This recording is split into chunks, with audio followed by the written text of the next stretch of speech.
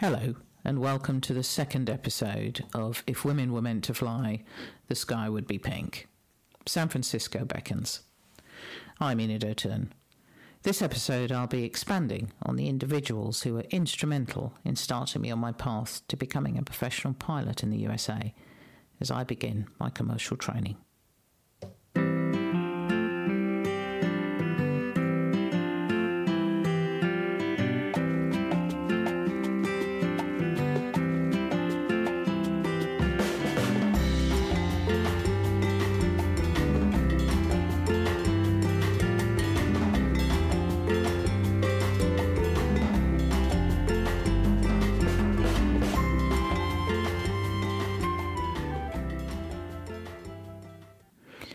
In episode 1 of my podcast, I introduced myself, I told you about my difficult early life, and described the framework of the beginning of my flying career. What I did not do was introduce you all to the exceptional individuals who were instrumental in making this happen. What you have to remember is that whilst I was always tenacious and determined, I lacked any real self-belief.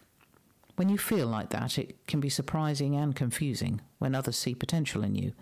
It takes a while to come around to that way of thinking.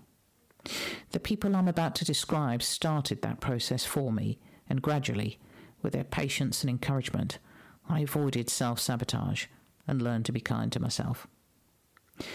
The first man to set me on this path was the British Caledonian co-pilot on my first ever pleasure flight that I talked about in episode 1. The second was the manager and chief instructor of the Lagos Flying Club, Captain Sheikh. He was an ex-Pakistan Air Force military pilot, and as such had a very direct nature. He scared me senseless, but he was also kind and encouraging. He stood on ceremony and was polite and engaging, and a remnant, I think, that was left over from his military training. My first half hour was flown with Captain Sheikh as he assessed what I was capable of. Well, just as well he did most of the flying. I was too busy sweating so much that my hands kept slipping off the control column. I was left in suspense at the end of the session, Captain Sheikh being a man of relatively few words, not knowing quite what he thought of me. It was a huge relief when he told me that he saw something in me and he encouraged my mum to invest in more lessons. So I was set up with all my manuals and my student pilot licence. There was no going back now. I began my lesson shortly after that with the third man who would be a great part of my career, Chris Fadolkowski. He was a Polish-American expatriate, hired by the club as an instructor. Chris was a natural teacher and a very likeable guy. He was about 9 years older than me, but very young at heart, and we laughed a lot. I remember practicing steep turns when the bank angle was about 45 degrees, and as many students do, I kept leaning away from the turn. He would try to encourage me to lean into the turn, and when I didn't respond, he would gently push me against the door, just to prove a point, probably that I wasn't going to fall out. It was a trick I used a few years later when I became an instructor, and my students did the same thing. Chris recommended lessons at least 3 times a week, and this worked out well for me as I grew in confidence. I had already mastered basic straight and level flying and some various other manoeuvres, so my first real challenge was building up to landings. Takeoffs I could do. Landings were a different pay grade. The club was located at the main international airport in the early 80s, and so we had to negotiate a lot bigger traffic as we taxied out in the tiny training aircraft, the Cessna 150 or 152, to fit in with all the rest of the commercial traffic. It felt intimidating at first. But whilst Chris was at my side, I was fine. He was confident and knew it all so well. I was not so confident, but I was determined. The build-up to my first solo flight was handled well. I knew that after landing practice, one day, Chris would ask me to pull over on the taxiway, and he would get out and say, "You have it, Enid. Go do some landings on your own." Wow. I had a choice. I felt like responding by asking him, "Are you totally mad?" But instead, I gathered up as much courage as an 8-stone beanpole teenager could and tried not to run him over whilst I negotiated my way back to the holding point alone. This was it. I had to complete a set of 3 touch and goes. Now this was where you took off, flew a standard pattern around the airport, landed, but instead of slowing down, You would simply advance power and commence another takeoff run. On the roll, as they say. Air traffic control were always aware when this was going to happen, so they could assist when necessary. Like if you totally forgot a radio call, they'd kind of nudge you a little bit to respond. They kind of knew you had a lot on that day. I remember that first solo feeling. Clammy hands, shaking legs, stammering radio call. But once I completed my pre-takeoff checklist and was on the roll, I actually found I was quite calm. I was waiting for the 60 knots on the airspeed indicator. Runway 19 left, falling away in the distance as I pulled back on the control column and got airborne all by myself. I looked over to the right and clocked the empty seat. But the panic had left me, and I concentrated on trying to get this tiny little machine back on the ground in a controlled way. It worked out better than I could have imagined, and I gained a new sense of courage. 2 down, 1 to go, and then I would have completed my first challenge. My first solo. It was about that time that a Nigerian Airways DC-10 decided to make an appearance on long finals to runway 19 left. And for those who aren't flying people, that basically means a bloody big plane was headed in my direction. The air traffic controller who'd looked after me so well thought that after 2 successful controlled landings he could step up the pressure a bit. 5 November, Alpha Whiskey Lima, shorten your downwind leg to base. You are number 1 to land. Wow. The faster, heavier DC-10 was closing in my landing space. So what? Upend my careful checklist-driven process to hurry it up a bit. What? This wasn't part of the plan. The instructor hadn't prepared me for this. I checked up ahead as part of my airmanship in looking out for aircraft in the vicinity and checked the silhouetted shape of the majestic DC-10 hurtling down the approach. Cleared straight in finals, 19 left, number 2 behind the Cessna 150, now turning base leg. Base leg is when you're right angles to the runway you're landing on. I won't repeat what I heard myself saying. I realised I had to bank steeply to make it onto base leg, and then again onto finals. And instead of the gentle power reduction, timed and nailed to perfection for the right phase of this exercise, I now had power off, diving towards the ground at a somewhat faster speed than anticipated. As I regained control of my emotions and the aircraft, I realised Chris had prepared me for just such an event, and all I had to do now was see it through to the end. I did, and as I rolled out in a hurry off the runway, Chris was waiting for me, beaming with pride. I think he also may have flipped the finger to the now visible DC-10. Logbook signed, congratulations all round. All that remained was my celebratory dunking in the MiG-21 ejector seat and a slap-up Chinese meal that evening with the club. It was a new and wonderful feeling to be celebrating this important milestone with such a supportive group of new friends around me. Captain Sheikh was also instrumental to my commercial career in other ways. He had an affiliation with a US school just outside San Francisco in a place called San Mateo, the Airline Training Institute. He was very persuasive, and he encouraged me to follow what he said would be a great career path, and for me to train as a commercial pilot and flight instructor so that one day I could eventually return and teach at the club. He said I was very good and that I would excel. And you know what? That was all I needed to hear. Another confirmation that perhaps I was okay, not too damaged, and actually had some talent at something. Several months later, I was processing student visas at 3 a.m, that was the start time, outside the US Embassy on the Lagos mainland. I did this for about 3 weeks straight, and there's a lot of paperwork involved as well as a lot of stress. I was 18 years old and on my way to the United States on my own. What just happened? Apart from travel as an unaccompanied minor back and forth to school, I was a long-distance novice, but I was about to be thrown in the deep end, known as Southern California. What I didn't yet realise was that this phase of my aviation journey would push the boundaries of my capabilities, but it would also invoke parts of my life that had hitherto lain dormant, and for good reason. So, the beginning of March 1981, and I boarded the first of 2 flights to my final destination of San Francisco and what would be my new home. I don't actually remember very much about my arrival, but I do remember being very excited and very scared at the same time. My skinny frame in bell-bottom jeans and sporting an impressively voluminous afro. I had a pocket full of dollars, a student visa, and a driver waiting for me to take me to my first home in San Francisco.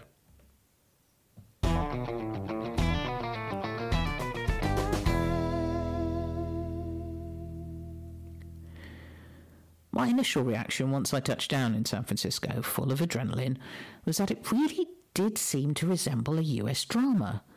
My only knowledge of the States until now had been via the TV, Kojak, Starsky and Hutch, all those programs that I used to watch in Nigeria in the 70s. I was met by a friendly young lady who was about to become a good friend for the next few years. She was from Tonga and was a head driver and basically looked after all the foreign students while they trained. I was now one of them. To my surprise, it turned out that I was the first female foreign student to enroll on the commercial license course, and they didn't want to put me in student housing on my own. So as a consequence, I was thoughtfully housed with a family of one of the company's engineers. I travelled back and forth to the airport with him each day. This lovely family were also from Tonga, and they welcomed me into their friendly community and what was to be the start of a long and happy friendship.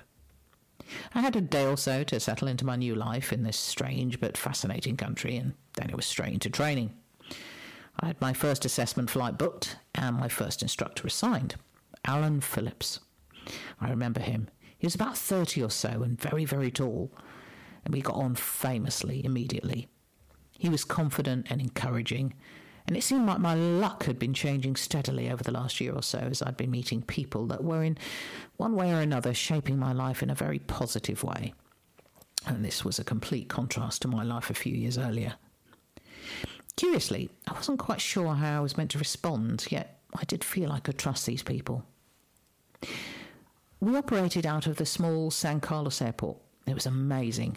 When you lined up and took off from runway 30, the beautiful city of San Francisco came into view to the north. Well, assuming it wasn't foggy.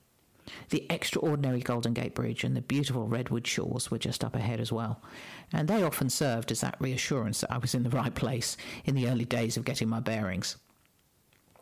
My first few flights were getting comfortable with the location, the rules, and the radio procedures in the US. I would soon be building my flight hours with solo flights and landings at many other airports in the area, as well as cross-country flights designed to test my navigational skills. We had a specific training area to the west of San Carlos in the region of an airport called Half Moon Bay, right on the coast. It was an uncontrolled airport, which meant control was exercised by pilots letting other pilots know where they were by radio. There was no control tower. In the early days of my training, it was quiet and great for practicing touch and goes and crosswind landings, which were always a challenge.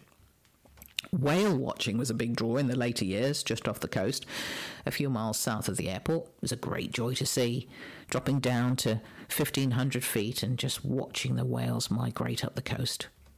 San Carlos, too, was a wonderful place to fly, and my fellow students and I enjoyed excellent training.